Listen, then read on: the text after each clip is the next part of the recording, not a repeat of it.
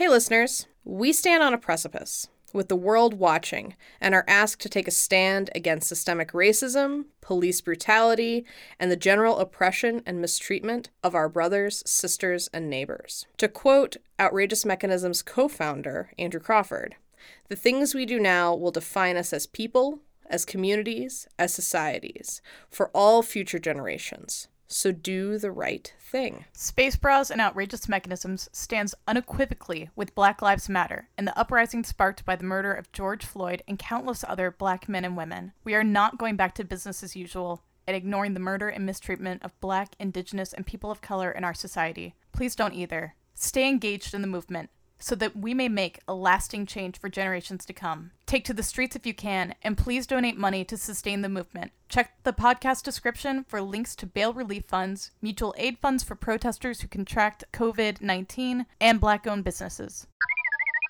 What? Do they know I'm Black?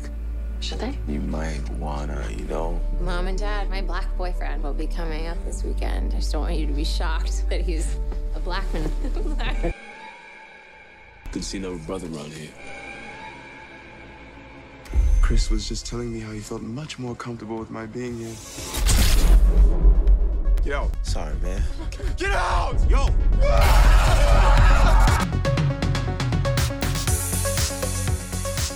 Hi, welcome to Space Bras, the sci-fi movie podcast for bad bitch feminists.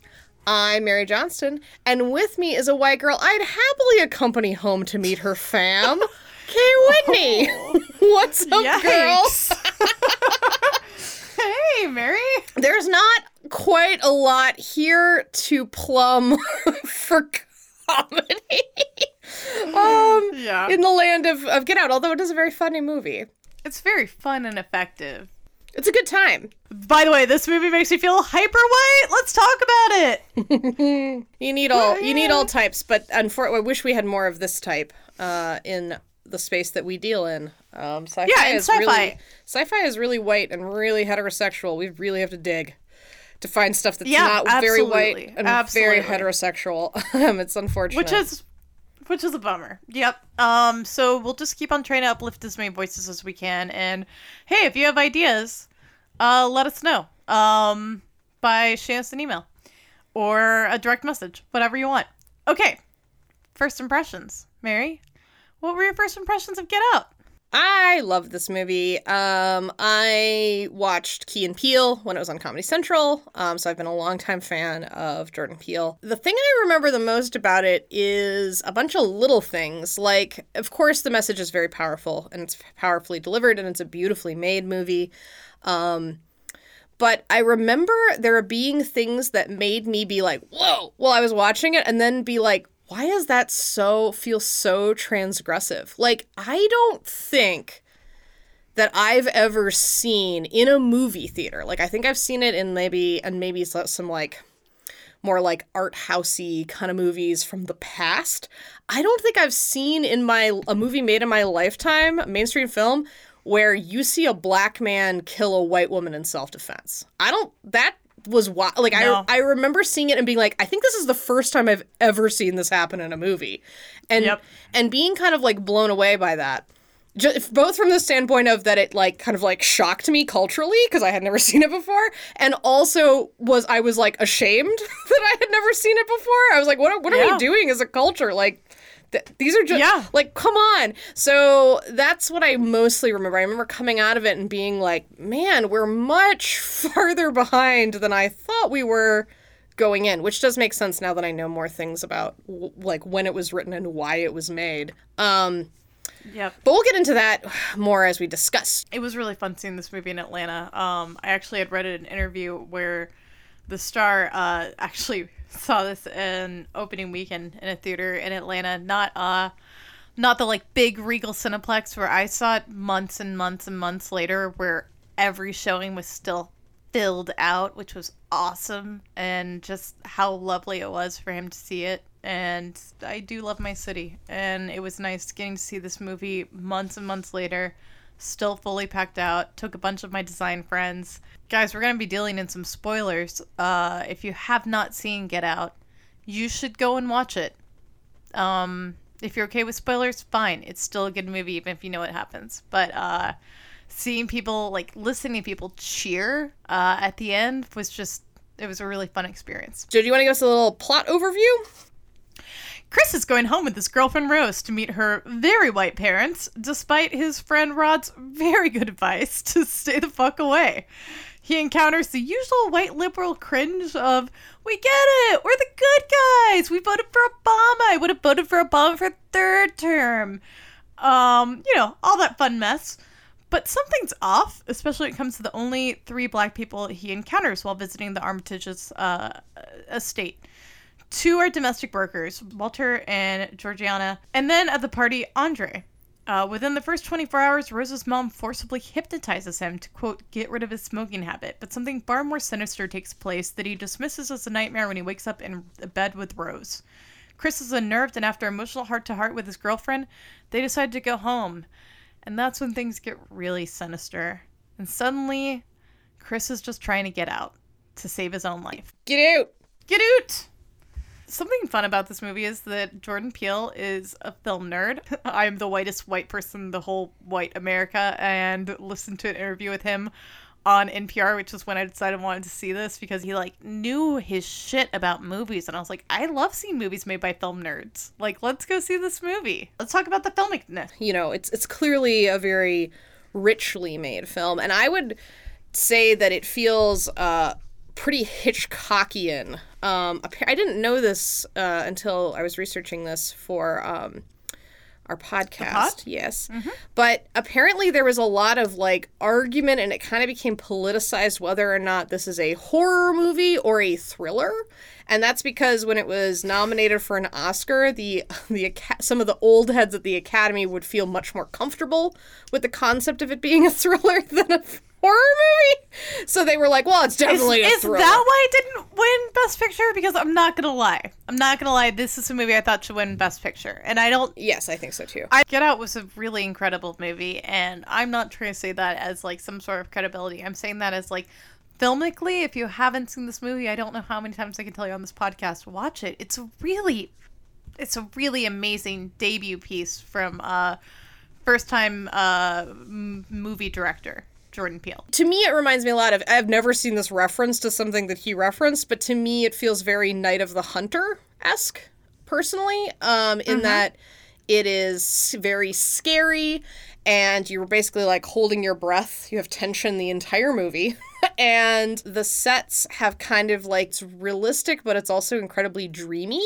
Kind of like everything's sort of, you feel sort of, like, floaty and a little bit out of it a lot. And it has a lot to do with the fact, like, the way that he cuts up conversations. Like, you feel a great sense of, you're very aware of your own internal situation as you watch this film, which reminds me of how I feel when I watch Night of the Hunter. Other things that I think are really cool filmically about this are the use of music. Sikalisa Wawahenga. Swahili never sounds right coming out of not a person who speaks Swahili's voice. Sure. Please pardon my pronunciation. But Sikalisa Wawahenga is the title sequence, and apparently Jordan Peele described it as he wanted gospel horror. It's Swahili for, like, listen to your ancestors, in that it's saying, like, run, danger's coming. It is a literalization of get out. And it does such a good job of, like, setting the scene musically for what's coming. Like, there are a couple songs featured, but for the most part, like, that feels like the DNA of the film. You also have the filmic quality of the sunken place. You have the repeated imagery of the deer. First, you see, like, a deer die on Rose's hood unnecessarily, like, almost sacrificially.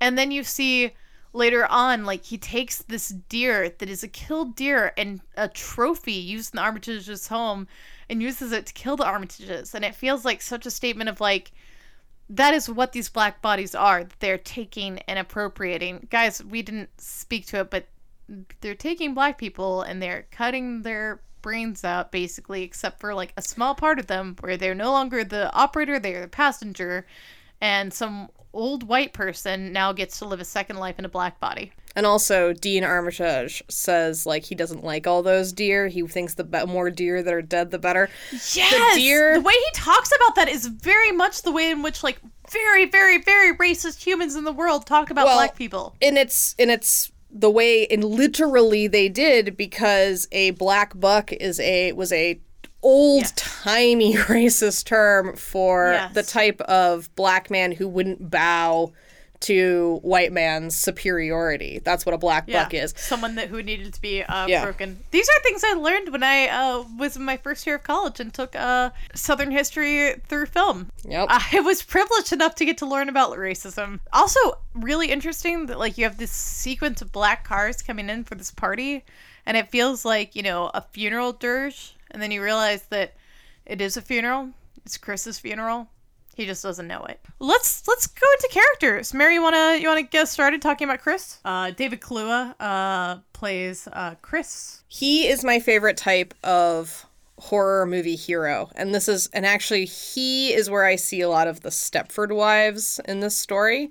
Like he's like kind of he feels like an ancestor to, or like the next progression of the main characters in the Stepford Wives, who are kind of like they know something's wrong, but they can't actually leave because, like, where are they supposed to go? And I think that what I really think is funny is when I read about this film, like, there's like 17 different like competing things about what Get Out means and where you came up with Get Out. But the one that prevails, I think, the most is the idea that like it's what people yell at the screen when you watch horror movies. Why don't you get out? Just get out. Yeah, absolutely. That's what I think is. Yes. Yeah, get out of here. Stop. Turn on the lights. Why is it so dark? Get out. As a horror movie person, I think that it's very easy. It's sort of like when people think that all horror movies are like what you see like in little clips in other movies at like drive-ins, where it's like a woman like screaming and there's a knife, and like that's what horror movies are to a lot of people. And I think those people like to dunk on him for having really dumb characters, like, oh, why'd you run upstairs instead of running outside? And as a horror movie fan who watches highbrow horror and lowbrow horror, I don't really feel that a lot. If you have like a poorly written story, your characters are going to do stuff that don't really make sense. But yeah, no, I understand why people don't get out in most of the horror movies I see, but it doesn't mean I don't wish that they could or would. Sure. Like I watched Stepford Wives, the 1970s version that we talked about on our podcast, plug for an earlier episode, and I know exactly why she doesn't leave. Yeah. They know exactly how to trap her.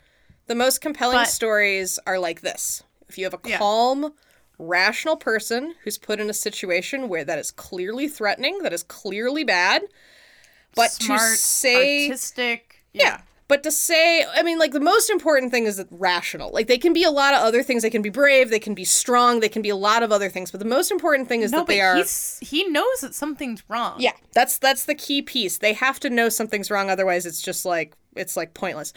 But you need to be in a situation that's clearly threatening, but they have to be compelled not to act on those feelings, because it would either A, reveal that they are vulnerable, which you definitely see here with Chris, or B, it betrays a social norm, which this does both. So they stay. Yeah, this does both. Yeah. So they stay a little longer than they should, and then that's when the horror happens. And that makes so much sense, because like that's the situation that we're in now in America. Yeah. Like, I know that there are children in cages at the border. Why don't I get out? I don't know, because like you don't know what to do. Like to do so would reveal that I am vulnerable in some way, and that I recognize this vulnerability and I'm worried, but like I'm one person, I'm vulnerable, and also betray a social norm, which is everything else about my culture is telling me that I shouldn't really worry about this, that I have other things to worry about. So it's hard. Yeah. So like he's the best in that way. I love horror movies about this particular type of tension and with this particular type of character. And there's a huge tradition of it. Like, pretty much if you think about most horror movies that are good, you have a character like this. The mom from The Babadook is like this. She can't escape because she is the monster, right? Shelley Duvall in The Shining is this character. She can't escape because where is she supposed to go? Like, her life and her child and her husband are what's haunting her. Like, where's she supposed to go? So it's cool. It's a good use of this, especially because in our society, where are black people supposed to go? Like, There is no getting out. Not really. Yeah, I love Chris, obviously, but you spoke so well to all of that. Let's talk a little bit about Rose, played by Allison Williams. First, she gaslights him at the very beginning. Like, we're going to talk more about gaslighting later, but, like, she gaslights him about her parents not knowing that he's black, as though that's something stupid for him to worry about. She gaslights him about mentioning things are weird, making jokes. And so, like, all of this, like, low grade sucks. But then there's an amazing, bone-chilling turn wherein you think that she's on his side. You think that she's trying to get out with him. I mean, you hope. You want that. And then she just, like, grabs the keys and says, I can't give these to you, right, babe? And, like, her whole demeanor changes. And it's a great performance. It's interesting because I think that we're conditioned to want to believe the best in her because she's a monolith of the young white woman, which is amazing because we've seen white women be the daughters and the girlfriend and the sister so many times that it's okay for a mostly straight white woman to be a monolith of white women in this movie. It would be okay even if she wasn't all those things, but it works so well because we're not confused about who this character is supposed to be. But we are so predisposed to, like, want to be on her side. And not just because the protagonist wants to trust in her and cares about her and does trust her, but because, like, we're conditioned to. So it gets to subvert that. Also, oh my god, who eats fucking cereal one fucking piece of Fruit Loop at a time and then drinks milk? Apparently that was Allison Williams' idea. Yeah, it's fucking creepy as shit. She didn't want the coloreds to mix with the white. I didn't even. Yeah, that's what's going on there. That and the fact that she uses Bing as her primary search engine is like I have that in my notes too. Ultimate sign she's a sociopath. Like, oh my god. Also, like when she like starts to like quote realize that everything's fucked up, she makes him comfort her. Yeah. No, like she's a real asshole. She's like, this sucks. And he's like, it's okay. She's a masterful a masterful character. I do like that they make her irredeemably bad. So you start out 100%. You start out because so I am a white woman in an interracial relationship. There are things when I watched this movie that I would like to believe I understood differently because I am in that particular situation. Just by the nature of my life. Yeah. And so when people talk about how, like, Rose always, seems really good, and even Jordan Peele talks about this, he's like, they had to believe she was really in love with him. And maybe it's because I knew stuff going in. Like, it's possible. I don't really remember.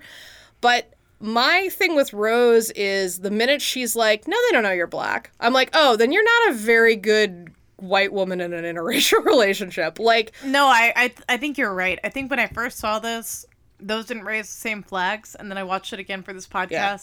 And I don't mean the way that, like, sometimes we watch a movie and we're watching it, like, so much harder. No, but you just notice, yeah. I mean, then you just notice things, and, like, I'm just saying, yeah, a bunch of things, like, in retrospect, were, like, serious red flags because, like, why are you gaslighting this dude? Yeah. He's telling you how he feels. Why are you pushing up against it? Like, if you actually cared about your boyfriend, if you weren't using him to harvest black bodies for, scientific experiments, then, like, you wouldn't do this. You wouldn't just not tell your parents that the boyfriend you're bringing home was black. Like, what? Well, or pretend that it's ridiculous he would bring it up with you. Like, that, it's not ridiculous. Yeah. Like, it is something. And the hilarious thing, of course, is, like, of course they know he's black. That's the point. So it's like, there's, like, a double shift there, right? Her saying... It's a double gaslight. Yeah. Her saying, like, no, of course they know. So, like, I think that made me notice and perk up about Rose earlier, which... And another thing was... I saw, and this is like a vulnerable thing to admit, but I saw bad behavior that I have done in her, which is things like you experience something together that is clearly not right, that's clearly not right in the moment. You didn't feel comfortable. I didn't feel comfortable. She didn't feel comfortable. Like, if we're assuming she's not, like, a sociopath, which she is. Yeah, if she was actually genuine about her if she was just in these moments. A normal person, right? Mm-hmm. And then afterwards... venting to your significant other about how messed up it was. Like, I've done that. and Yeah. it's bad behavior. Like, you shouldn't do that. Like, I know that. Yeah. But this is, Yeah. like, very helpful and instructional in that way. I feel like as I exited this movie, I was a better white woman in an interracial relationship than I was when I went in, which is good. That's cool. Yeah, I love that read. It's something I can't speak to, and yeah. Yeah. That's super smart. But then they do good things by making her clearly so crazy, such that it's almost like when I first Lets her watched off it. the hook? No, Yeah, that's the wrong way to put it. it makes you understand that you can be a better person, but that she is irredeemably bad, and that the fear. So right, this is entirely told from Chris's perspective. There is no choice from the audience. You have to be a pretty committed racist, I think, not to empathize with Chris Yes. in this story. Like, Yes. like no, there's no choice. If you can watch this movie and you're cheering for the Armitages, then like, Or even if well, you're you're like, definitely well, not I don't listening to our know. podcast. Why is Chris so upset all the time? Like, even if you know the Armitages are bad, like, you do identify. Like, you would really have to fight, I think, Yeah. to not identify with Chris or care about him. Or, like, filmically, we identify with serial killers if the story is told from their perspective. So, yeah. like, if you don't identify with Chris, Yeah. I mean it. Like, I don't think you're listening to my podcast. So, yeah, no. So I think that what she represents is this entire movie is things that black men are afraid of, right? Like, it's a story about the fears Yeah. of black men, and we've talked about, especially when we do our horror films, the fears of women is usually what we're talking about, right? But this is the fears of black and, like, what women are afraid of. This is what black men are afraid of. And one of the things that black men are afraid of are white women who use their social power to kill them. That's what they do. And Yes. there's a historical precedent for that. There is a reason that Yes. is something that is fearful. So it's good. Yes. It's good that she flips, and it's almost like a Snidely Whiplash, like a nee kind of like level of villainy, because that's necessary, because that is actually what they were afraid of. Like, it's not saying, I think if you did it any other, like, if you pulled back even a little bit, there would be a question of, well, maybe the races just shouldn't mix. And Jordan Peele is a mixed race person. I believe he does not believe that. He is married to a white woman. Sure, absolutely. Like, there's no way he Tells believes Freddie. that.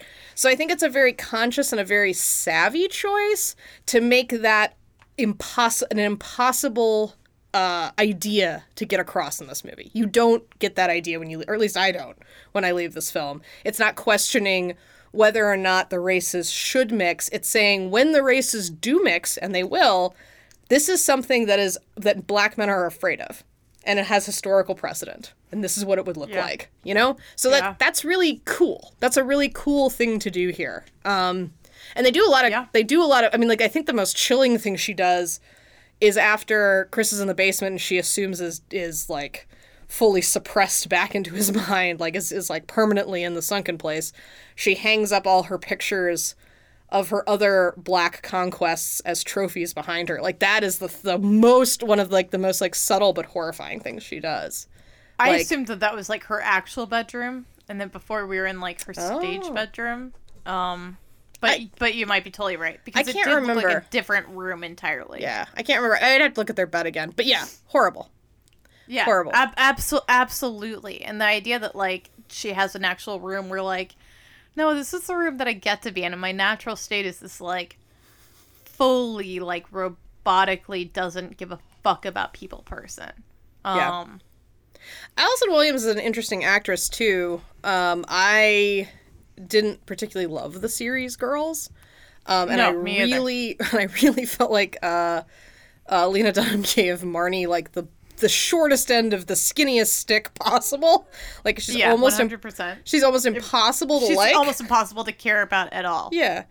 I mean, I didn't see the last season, but I saw Oh. enough of the show that I feel like I can I think speak to that. I think I bailed like mid second season too. But yeah, I doubt it gets any better. And I watched longer than that, and I'm telling you, it doesn't get better. Yeah, I doubt it got Not at better. all. But the scene where she's talking to Rod on the phone, and like apparently Jordan Peele talked to her, and he was like, "You need to have like two different personas. It needs to be like a light flips on and off. Like, you need to have like." And he called it Rose, who is like the person who's in love with Chris, and then Roro, who's the psychopath. And he was like, I was really concerned. That's a hard thing to do, where she's Roro visually in those scenes, but her voice is Rose's, and I think she pulls it off. It's a chilling scene to watch. She does such a good job. Like, I thought about that too, because I'm like, it is really hard to be able to get your voice to be that emotionally affected without looking emotionally affected at all. Like, that's incredible. Yeah, I hated Girls. It was hard for me to be like, oh, all the movies are great, but like, that was a pretty masterful move that she was able to do. Yeah.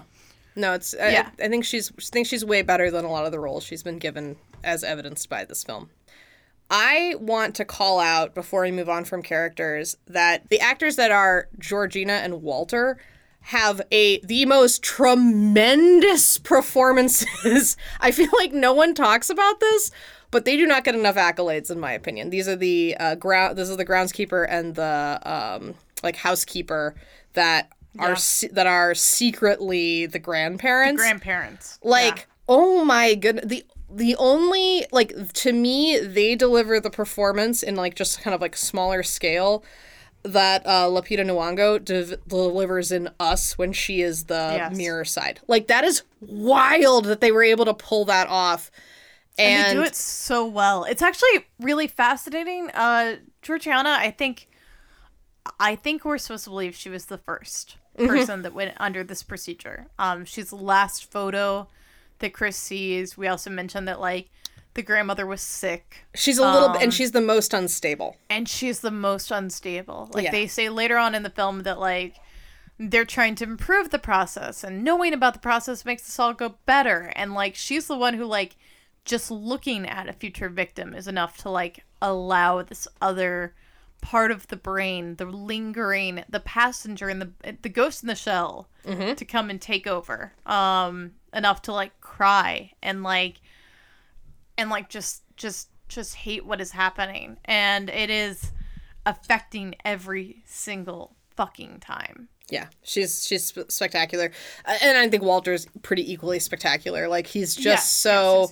I mean, you understand that there's a frail being that's driving this person inside, and that there's a person who's been sort of tied up that's trying to fight that person. It's this battle between someone who has all their limbs tied behind their back and a frail individual fighting. It's such a weird, and to capture that so clearly, that's not even a trope. What? Yeah, Walter's fascinating. We find out that Rose's grandfather was up against Jesse Owens at the Olympics, and that he was beat. And we hear from Josh Langman, aka Dean, that he almost got over it. And I feel like that almost was this impetus for this whole experiment. Oh, yeah. The idea that Black people, their bodies are genetically superior, but their minds are inferior, so we should own them. Colonize their bodies, make them a passenger in their own skin, and then it will be the best of both worlds. And we hear this echoed in Jeremy, Rose's brother, talking about if you with your genetic makeup, if you just pushed yourself. And we see Walter, there's this moment where Chris goes outside to smoke a cigarette, and Walter is running, runs at him and veers off at the last minute, and later on apologizes as if she scared him. And it was clearly a white man being look at how fast I run in this body. And it's just the grossest, weirdest shit. It's also a reference to North by Northwest. I know that off the top of my head. Yes. So it's crazy. So it's also sort of being you're little, I'm big. That's what's going on in North by Northwest too. They're tormenting Cary Grant, and it's a similar kind of thing. Yeah, and it's so smart to bring in to have that little Hitler-ness sprinkled in there, because I think what this story deals with is not, what if racists don't hate Black people? What if they love Black people, but they don't really think Black people are human? They love them as a commodity. So you have Hitler. They love them as a commodity. They want to colonize your body. Yep. Hitler's an idiot. The fact that he wants to you know, the Aryan race to be like the superior race. No.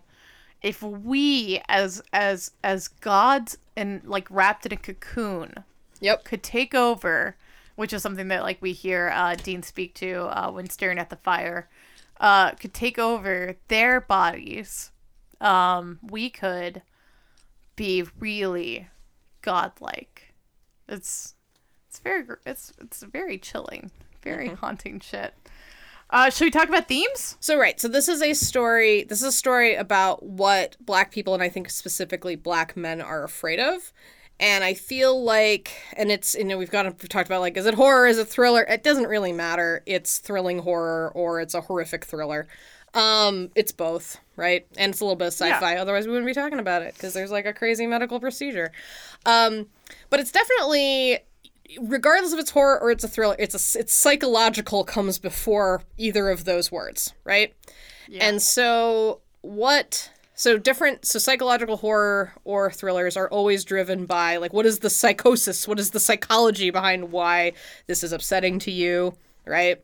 If you go, like, you can talk about, like, Freud's speaking about the uncanny and things like this. But this is so smart, and it's I think it's kind of, it's like, it's simple enough such that you're like, oh yeah, why have we been making psychological horror movies about this forever? Because it's systematic oppression, I think, is the psychological element here. Like, the sunken place represents what it's like to witness things that are going on, but be held at arm's length and in a space where paralyzed. Where you can't do anything. The system just consistently muffles you, no matter how hard you scream or fight. Like, it doesn't matter. It just like, you know, suffocates you.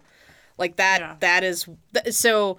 I think Jordan Peele is so masterful at taking abstract concepts that people might feel uncomfortable with and therefore try to reject, and condense it down into visuals that are undeniable. Like, when you see the sunken place and you see Missy kind of like snake-like approaching that little screen, which is the only thing that Chris can see, right? And everything else is a void.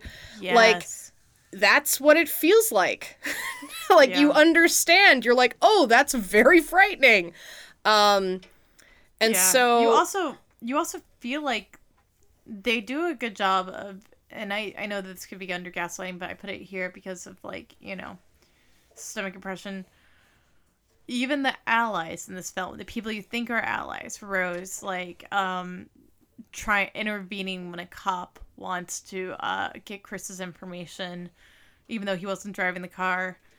Even when you think they're on your side, they're actually setting you up for, like, to devour you. Like, she doesn't want the cop to have Chris's information because she doesn't want him to be in the system. She doesn't want him to, like, be clear that he disappeared after this. Like, she wants him to be another faceless, nameless black guy who just disappeared, not one that, like, the cop has, like, a record of.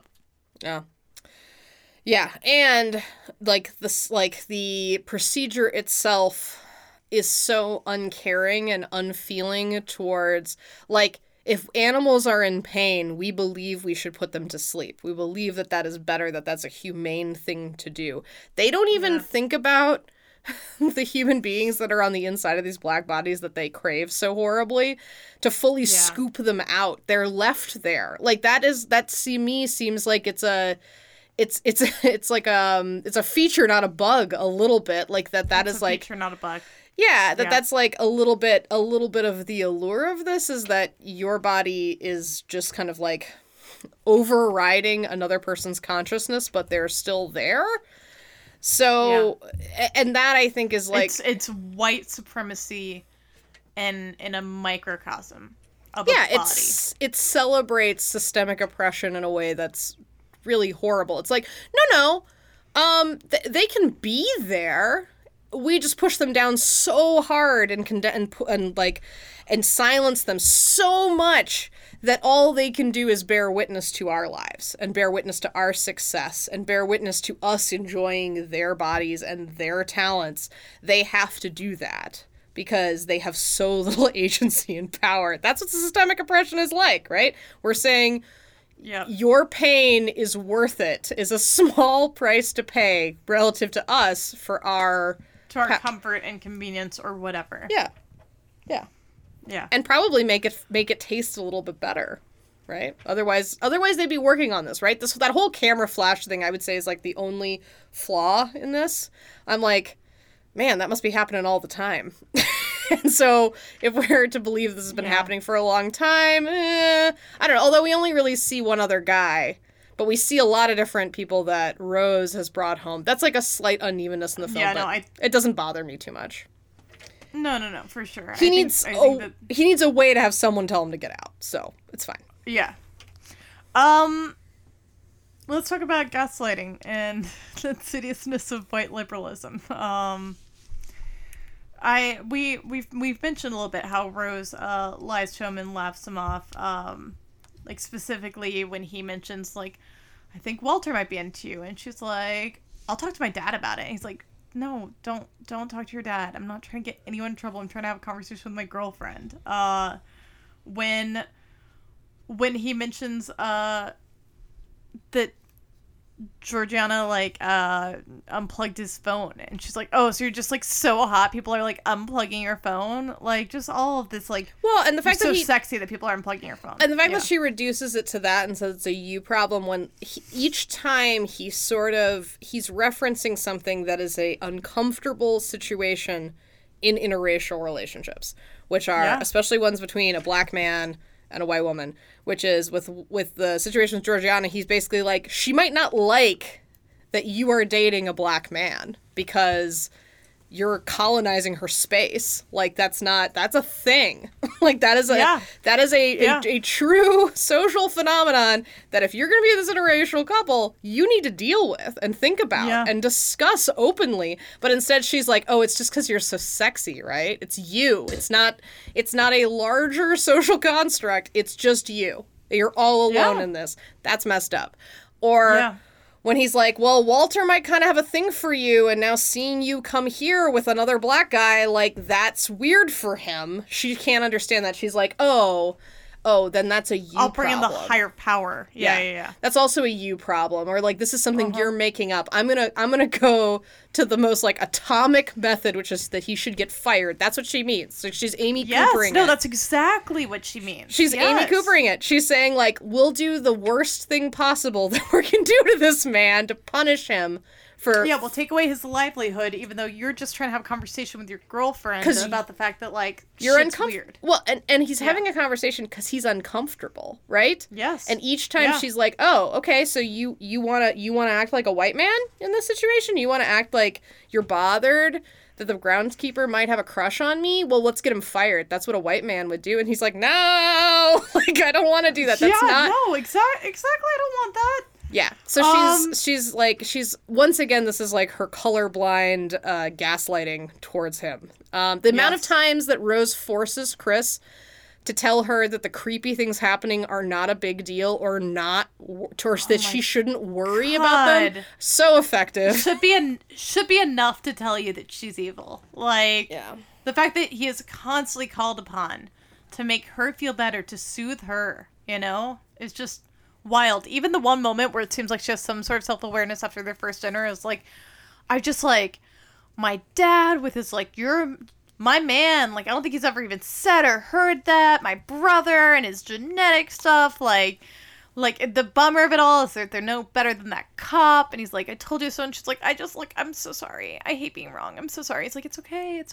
Well, and you're all like, it's not okay. None of this is okay. Well, and what she's doing there is what she's saying is, my parents were being socially lightly racist to you all evening long. And my brother was actually being, like, quite aggressive. You'll notice wildly racist. Wildly, openly racist. Well, and like, violent. Like, it's, like, a new level. So, like, to downgrade him to just racism is, like, also inappropriate.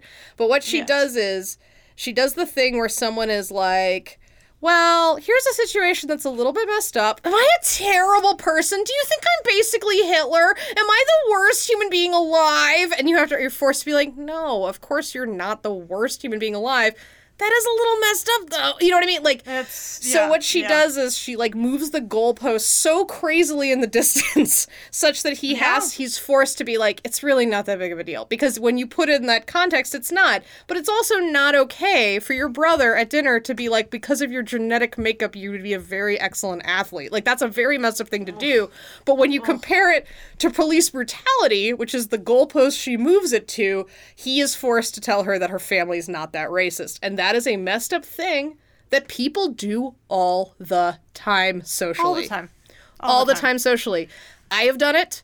I know everybody does it. And it's messed up, and you do it to comfort yourself because ultimately Chris... You want to believe at least you're not that bad. Well, and Chris knows a little bit, and this must be... I think this is part of the tension and also why it's really important for her to be an active villain as opposed to a passive villain. It's very important for her to pick up the gun and go after Chris versus just kind of like honey trapping them in.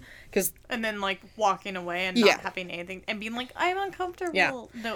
No, she's 100% on board. Is because the more rational fear in an interracial relationship is, what if we go to your house and your parents are racist, but because they're your family, because they're your blood, you actually will take their side over mine. Like, that's the actual fear, right? That's the more rational fear. And it's important for her to push beyond that because that is a rational fear that just has to get hashed out between a couple. Like, that's of course a thing. Like, you know, no one can talk bad about your mom except you, right? Yeah, so, no, of course. So, right.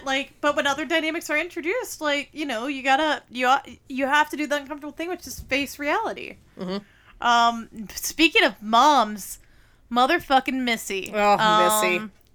Missy, who forcibly hypnotizes Chris under the guise of trying to help him, like, quit smoking, but that hypnotism scene was always uncomfortable to me.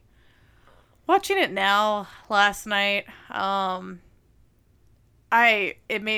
wanted to run away from the TV, to be perfectly honest. The idea of being able to watch a young man who is reduced to being a little boy, like, reliving a trauma of his mother dying, and take that moment and trap him in it is so insidious and so gross. And it goes under gaslighting because, like, you know, she's, like, lying to him about, like, why they're there and what they're doing. But, like, it's true villainy and evilness. I think, for sure. I think what this movie does so well is it blends. So I would argue that all the Armitages represent a blend of old and new racism. Yeah, but like prototypical white figures that are racist. So I think like Missy is a combination of like the plantain mistress who seems kind of nice, but she actually secretly is like torturing like the inside she's help. Secretly the worst. Yeah. Yeah. So I think like that's kind of what she is, but she's also a little bit of like a Hillary Clinton, like a Tipper Gore, like a woman who sees Black culture or like sees the realities of the modern world and is like, that doesn't seem very safe to me. And I wish they kind of hit that note a little bit harder. I think that they do it with smoking. Like, where she's just cannot comprehend. That's my kid. That's my kid, man. Right? You're corrupting. You're smoking around my kid? You're corrupting my child. Her in danger like that? Yep. Yeah. So, and how does she control him? She controls him with a silver spoon. She controls him with her privilege. That is what both of those archetypes do.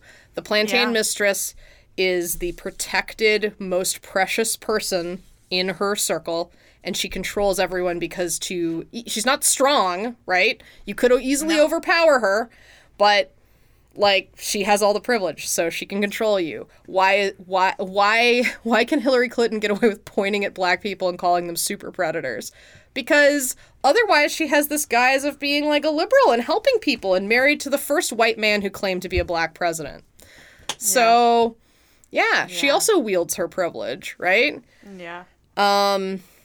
If you move on to someone like Dean, aka Josh Latham, which is such perfect casting. Oh my gosh. Well, so have you read the GQ? So in 2019,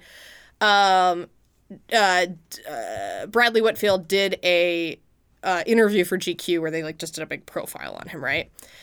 And in it, I have not read this. Oh my gosh, I read it today. It is wild.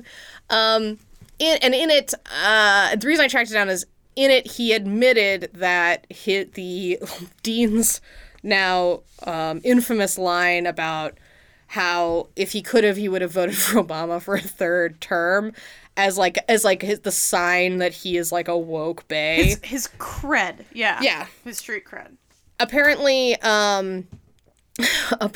Whitfield did not understand that was a joke when he delivered the line. Like, he was like, oh, that's something that I would say in real life. Like, yeah. and like Peele had to be like, no, dude, like, that's a joke. Like, that's what you're saying is actually meaningless. Yeah. To a black person. Like, that's not, that's a wild thing to say. And then, so I'm like reading this and I'm like, oh, this is pretty funny that they're like doing a profile on him and kind of like joking about him, you know? And then GQ says this. One of the most striking things about Whitfield, he's got a knack for playing characters that understand their power and their privilege and aren't afraid to put them to use, for good or ill. What the hell? I don't think that that's this character at all, do you? No. I mean, like, he understands his power and his privilege, but he thinks he deserves it. To understand your power and your privilege is to understand that you were born under a lucky star. And that, like, if there was a twist of fate slightly different... He doesn't understand his privilege. Yeah. Like... Or if he thinks he deserves his privilege. Well, I don't... And that's when you don't understand your privilege, because you don't understand that it's a privilege. It's not a right. Yeah. Like... He sincerely does not understand that, like, he was lucky enough to be born into a world in which, like, he is the prototype of what we want to assign power to. Not consciously, not actively, but systemically. Yeah. And to say otherwise is a fucking joke. It's ridiculous. And if you think that the West Wing Josh is a character that understands their privilege, that's not my job to explain to you why you're wrong. That's everybody's shouty leftist dad's job, Dave Anthony, to explain to you why you're wrong. And you can listen to it on his podcast, The West Wing Thing. And he will shout to you about it. And it's worth it. It's worth it. It's like my most like angry listen. Like, if I really want to get whipped up and like get my blood all hot, I will listen to that. Just because he is he's so angry. Good. Someone should be someone who liked Aaron Sorkin, someone who enjoyed a love letter public service, as someone who thought I would be a speechwriter on point, and like went to college and understood all the things about the world I had no idea about. And I don't mean understood like in a final point, like, but had my eyes open and started to become acquainted with what the world was. Yes, we need that. Speaking of, I would have voted for Obama for a third term. I did enjoy the meme that went around after the black squares went up on Instagram. That was like, I would have put up 2 black squares if I could have, just because. Still putting up black squares. Yeah. So I think that he's probably the most modern. We understand him the most. But, I mean, like, he is the plantation owner. He sees black bodies as a way to make money. A tool, yeah. And he extends it. The difference is that he's a blend, because as opposed to kind of hiding under the guise of, I hate these people aren't human beings, he says, I love these people are still not human beings. Like, that's the modern thing. And then Jeremy is just like a classic Ku Klux Klan, like, psychopath. Oh my god, yeah, like eugenics, like, yeah. No, I don't know that. He's a psycho killer, Kaskase, fa, you know, like... Which we still have today. I mean, deserves like... to be, at the very least, punched in the fucking face, but that would just scratch the surface, and I'm not advocating violence. Violence doesn't solve violence, blah, blah, blah. Yeah. The modern twist on it is, I think, as opposed to, like, Ku Klux Klan, which are supposed to be, like, soldiers, if you, like, watch... If you watch Birth of a Nation kind of thing, like, those are the heroes. Yeah, have seen it. Yep. Now, instead, he's, like, a med student. He's, like, privileged in a different way. Like, he's now, like, he's supposed to be, like, a pretty boy rich guy, right? Drives a Porsche. Yeah. He's, like, probably, like, I don't know, like, 22.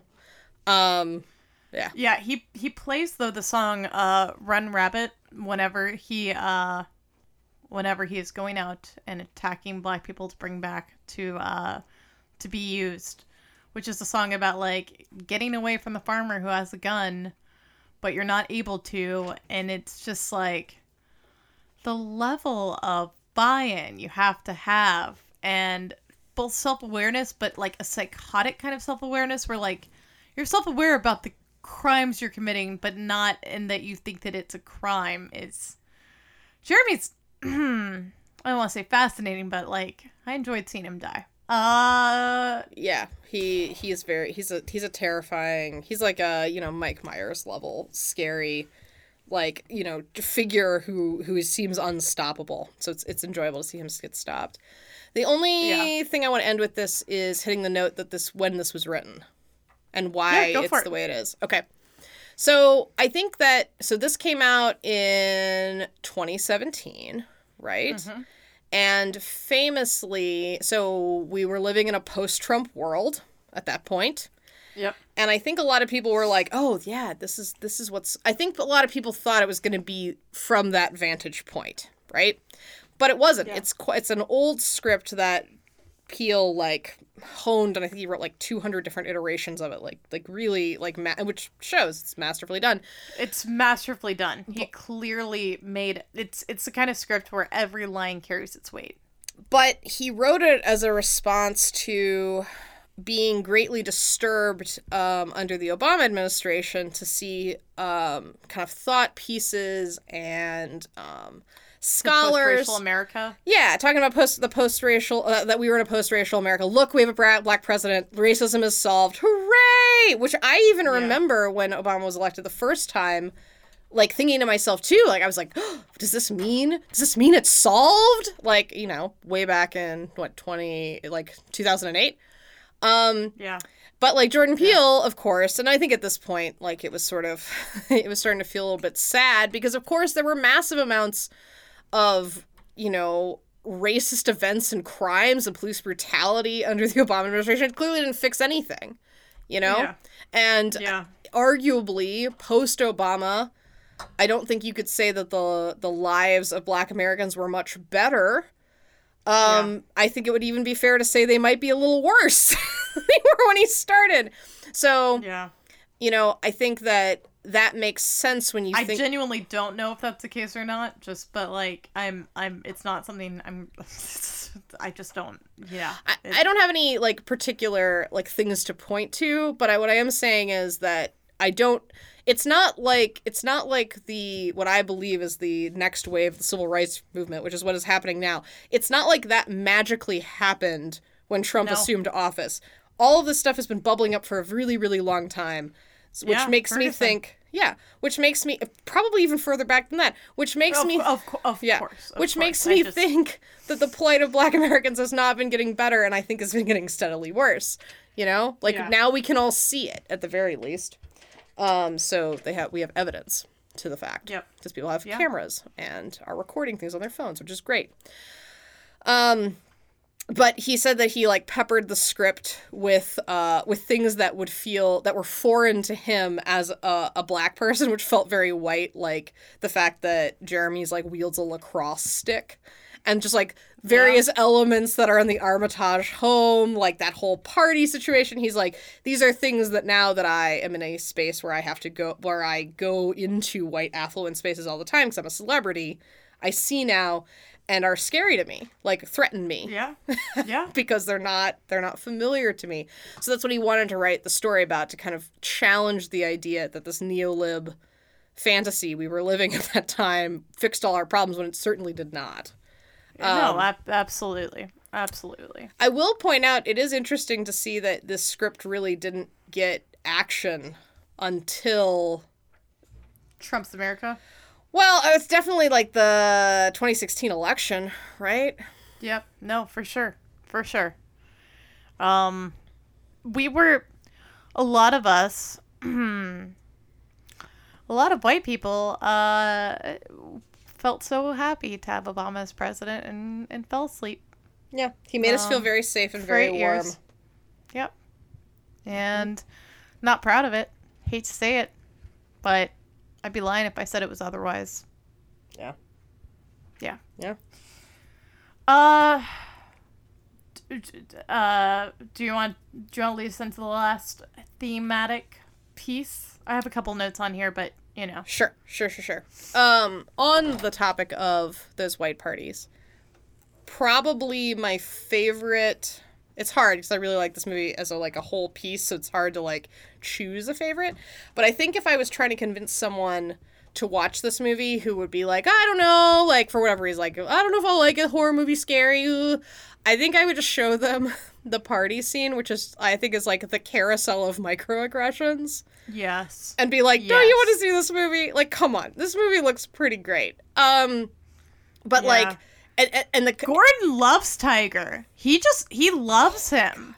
and it's so awesome because it's so much more. So it's a carousel of microaggressions, but it's actually quite like putting that in the context after you've seen it once. And this is something I did not pick up the first time. It required a second No, me watch. either.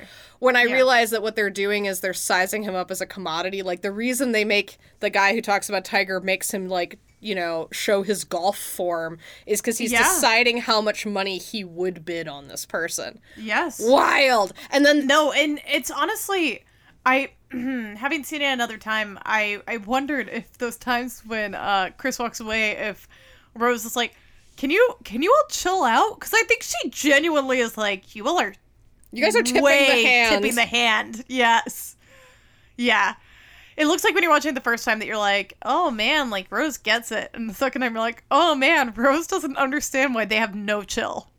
I can't decide if that's why she feels that way or if it's all just an act. The only reason I would say that is because I do think it's like a light switch flips. So I would believe it if it's an act that she's like, for sure. oh yikes on a bikes.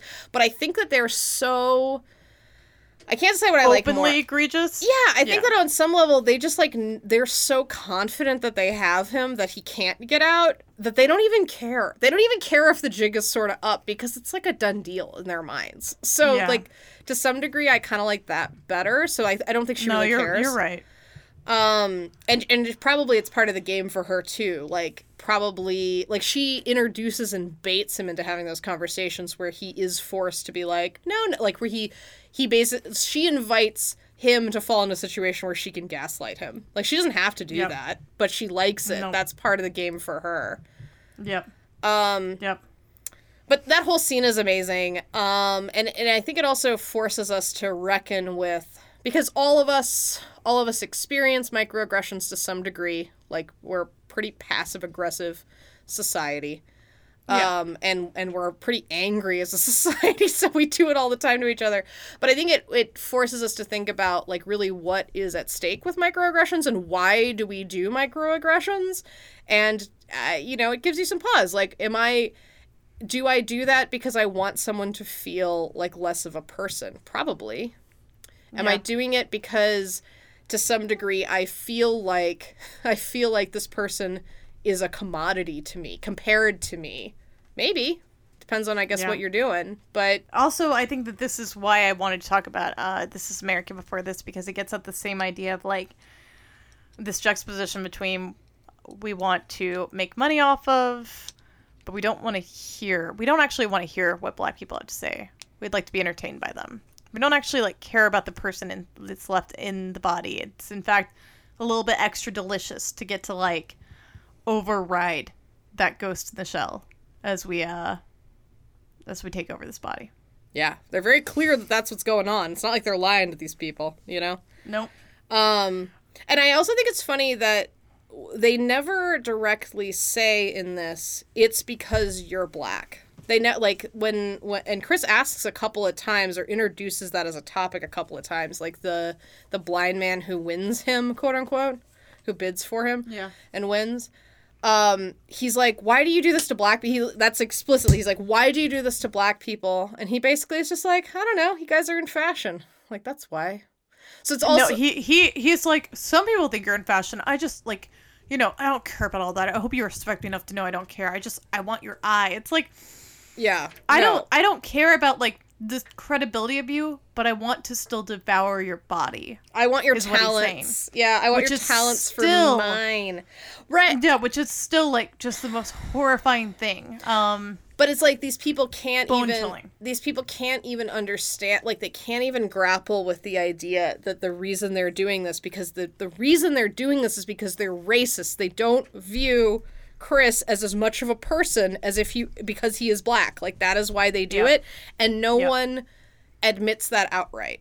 Like Dean kind of comes the closest to it, but even he kind of like pussyfoots around it. So it's like a weird, it's weird where they are so aggressive towards, like, I mean, like they're so aggressive they like beat him up and drag him to the basement to scoop his brain out, right? Like there's no question that what they're doing is enslaving him, but even then they don't really deal with it.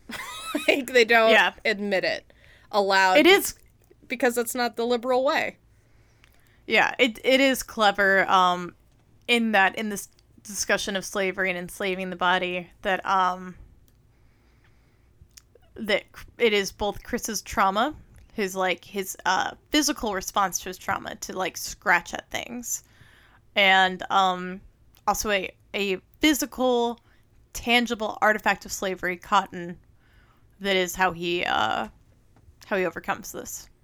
Yeah. What is the significance? So we're talking about power structures basically here, and how basically these white people just assume that they are, as Dean puts it, almost like godlike creatures whose purpose on earth is to achieve immortality, and that they're going to do this on the backs of black men.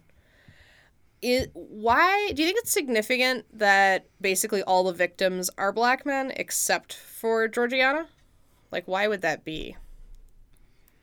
I mean, I think it's significant in the way that I think the people who get this opportunity are the mother who's dying. You know, if the father, the grandmother, but you know, but yeah, he saves his mom. Dean's mother.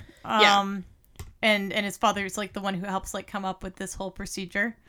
And then it is the men in power, I think, is really like the impetus for why all these men are married to younger women. It's less of an issue for them right now, but it is very much like the people with the most privilege still are the ones who reap more privilege, even if everyone else is complicit. And we are complicit in white supremacy. Yeah. I think we don't want to be.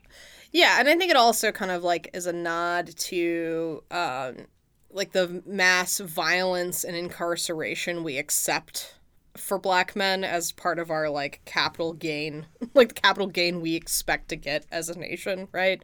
Like the amount of times we imprison black men, which benefit, you know, for-profit prisons, is astounding in this country, and we've even designed our criminal justice system so that we can particularly target them. Like, so I think you have a little bit of that. I also appreciate, I think that, like, of course, we see that Rose wooed whoever Georgiana was before she became Georgiana, right? And brought her in just as she did Walter and all the men. But I like that we don't have it be completely that she's like a villainous bisexual. Like, it's just kind of like lightly put in there, but like we don't hit that too hard. I think that that's nice. Yeah, I mean, I would agree. Having seen movies in the past where the evil lesbian trope was enough to turn me off entirely. Side effects. With that said, I think that there would still be value to this movie, even if like she was more clearly like queer. You know, there'd still be something there, but I do appreciate that it's mostly about this very white normative family. Yeah. As a queer person. Well, and I think it's also sort of, I think what we're supposed to interpret from that is like, this is not about love or sex for her at all. Like, this is about power. This is about the bodies that they need. Yeah. So like, yeah, she would be down to like get more women, but that's not who they need. They only needed one so far. Yep. So whatever. Yep. Which to me means that she falls in sort of like a Jeffrey Dahmer spectrum of sexuality versus a versus queerness or whatever. Right.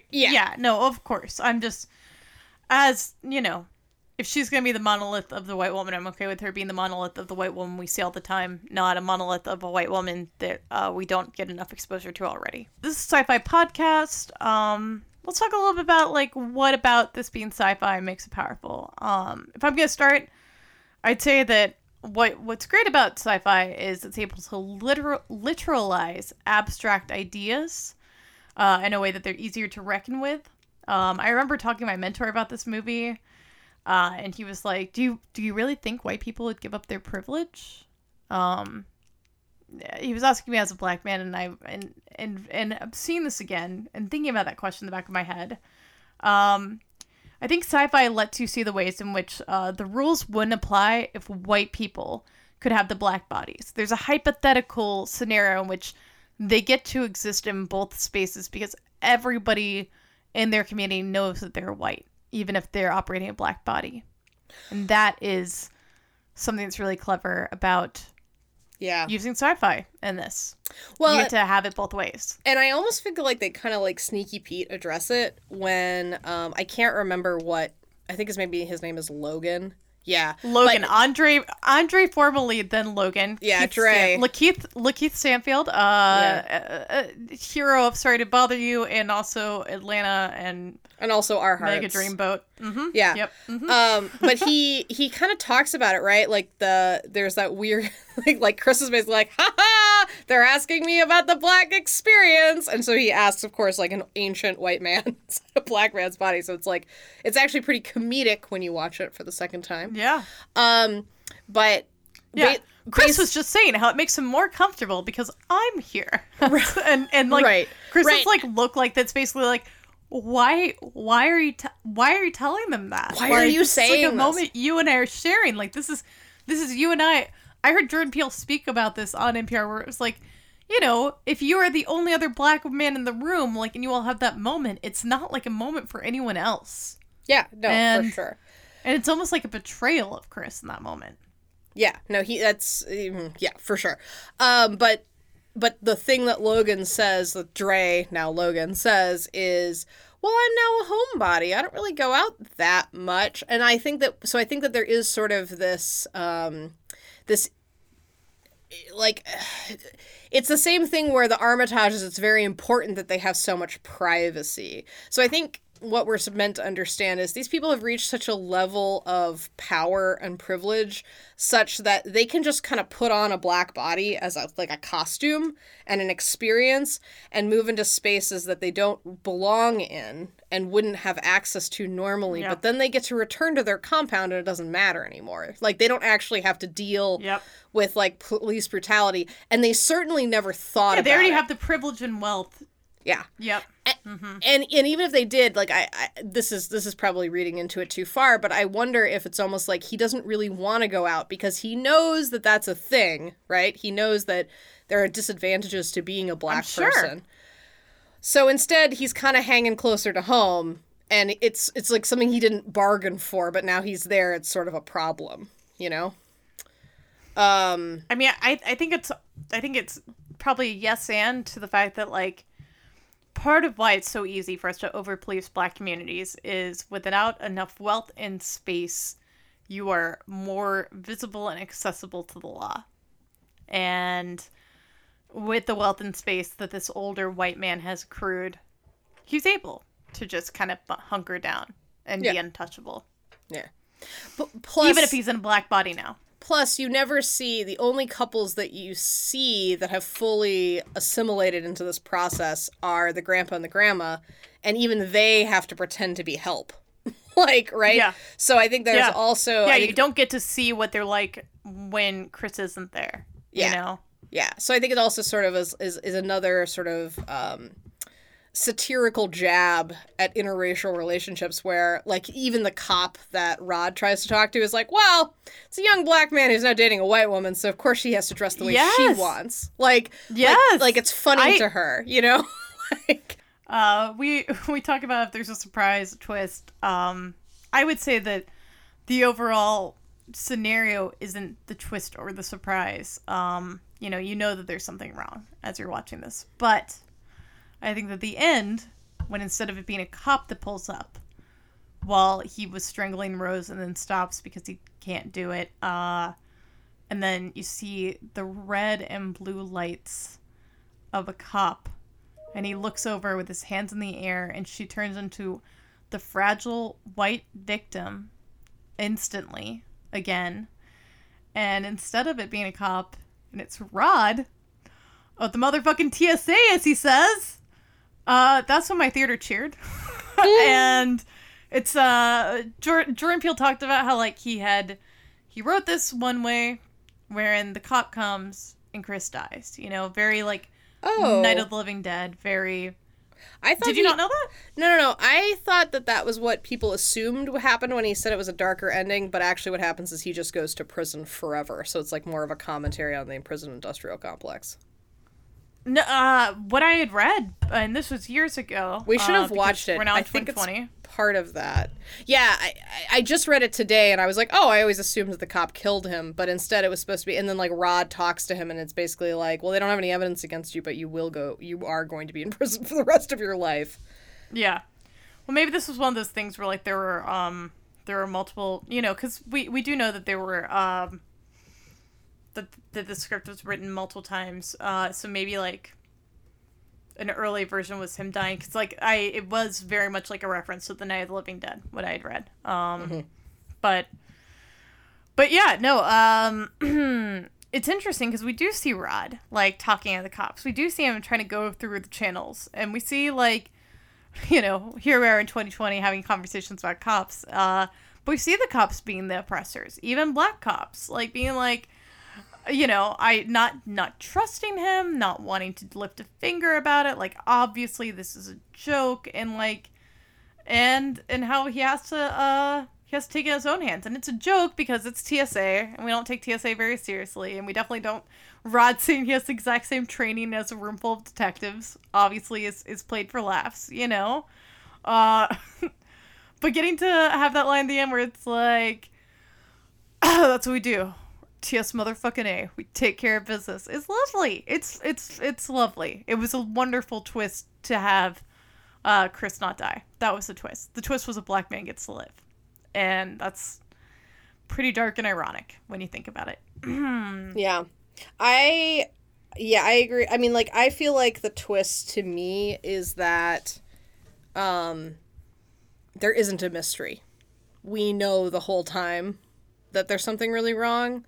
So it's not a twist. Mm-hmm. It's very Step Fordian in that way, where it's not like we want the details, but that doesn't really count as a twist.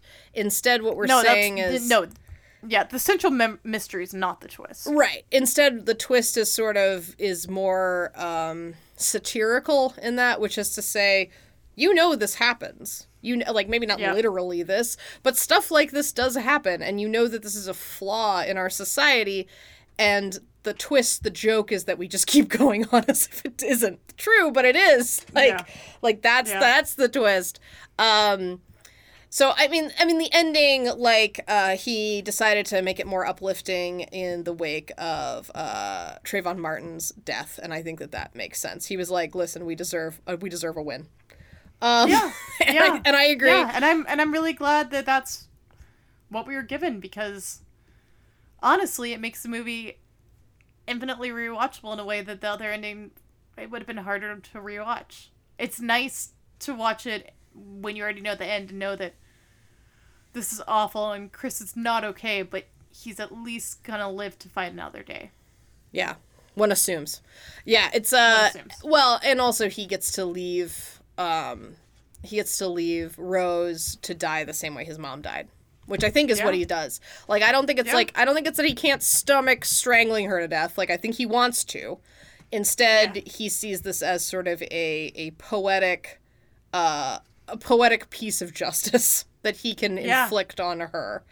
And you see that with, like, his inability to let Georgiana die in the same way his mother died. Like, and the fact that, like, even though he knows he shouldn't, even though he knows that that's not actual, like, that Georgiana doesn't have full use of her faculties, that this grandmother, instead, the Armitage inside, has the use. He can't just leave her there.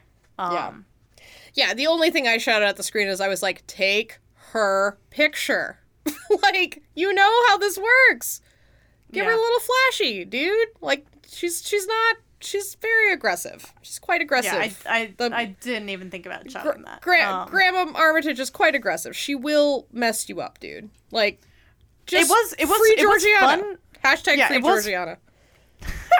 It was fun foreshadowing, where you have, like, okay, so we see the deer die, we see, like, Chris use this trophy head of a deer to kill, Dean, and then we see, like, this literal trophy, this black man, who, using a flash, Walter is freed for a moment. He asks Rose for the gun and says, like, he wants to shoot himself. And then he uses his body, his briefly liberated body, to deal a, well, not like immediately fatal, but a fatal blow to Rose. I thought that was very fascinating. Oh, Walter meant he wanted to shoot Chris himself, right? Yes, but Yeah, okay. but he took it and he shot Rose, and it was like, just like how the trophy deer was used to kill Dean, the trophied black man was used to kill Rose. Well, and also, how awesome is it that Rose tells Chris at the beginning that it's not like my dad's going to meet you in the front lawn with a shotgun. Instead, it's her. She has the shotgun. Yes. Also, she's dressed like she's on safari. I do think it's funny that Rose changes her clothes after that happens like 6 times. So when she talks to Rod, she's wearing like that weird white turtleneck, which is very psychotic. And then she like puts on a pair of like high boots and khakis. Like riding like khaki riding pants. I don't think she's literally wearing jodhpurs, but I think she's just wearing like it's like very emblematic of that. She's supposed to be like a safari, like the colonizing safari hunter. And like has like the white shirt and she might as well be wearing a pith helmet. Yeah. Yeah. Fascinating shit. I don't have anything problematic to address. No, not even a little bit. Mary, do you wanna leave us off on if this movie works, if it's feminist? Yes.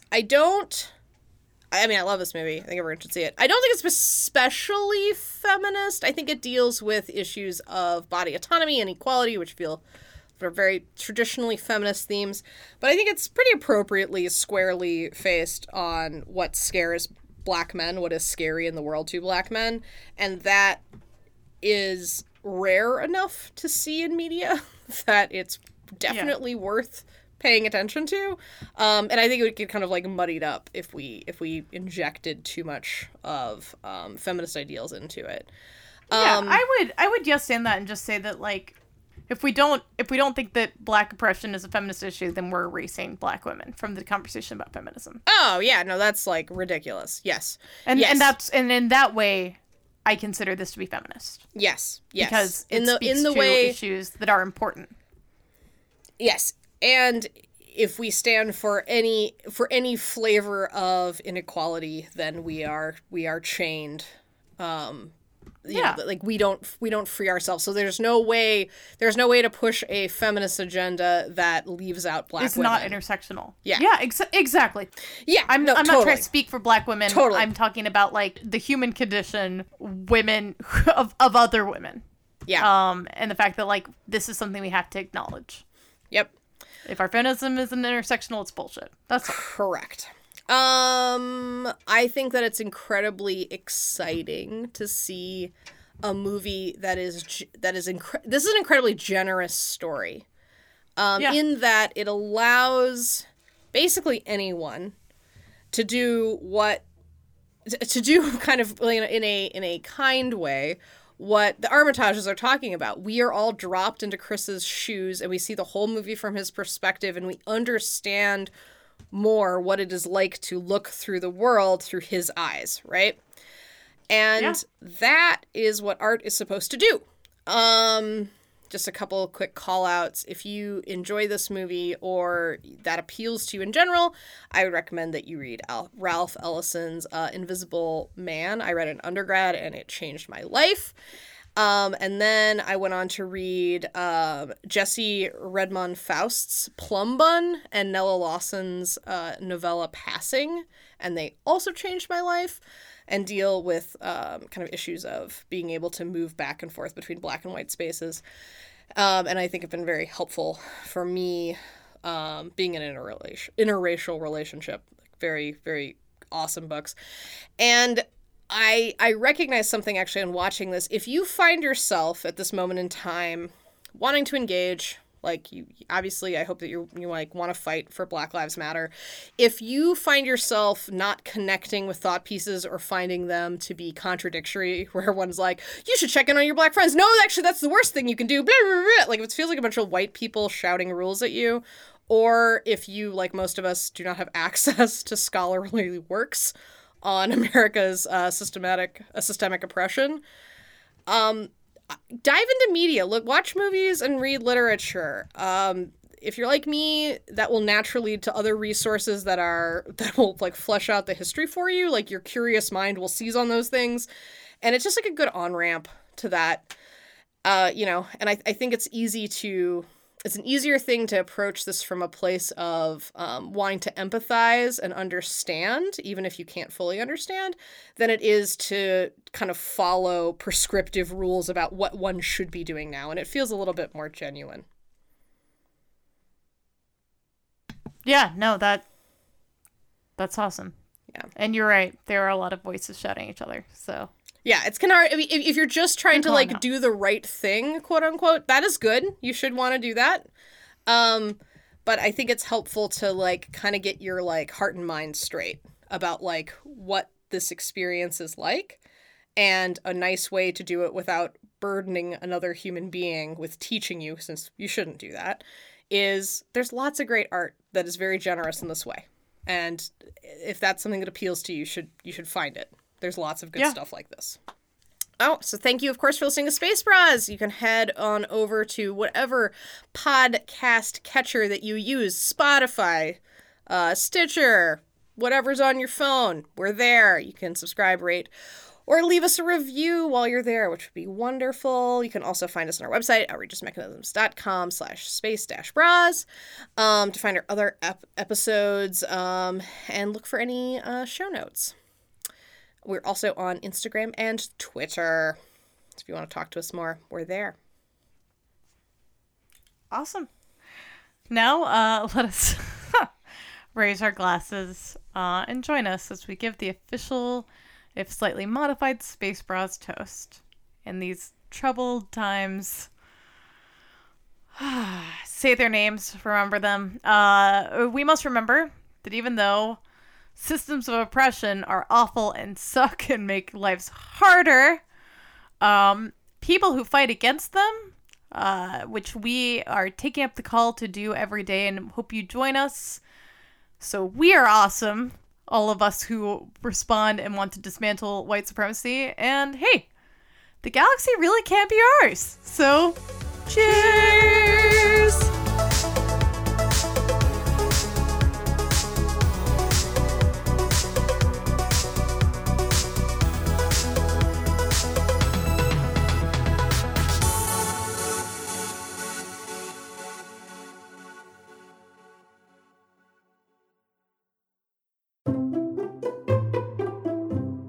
Outrageous.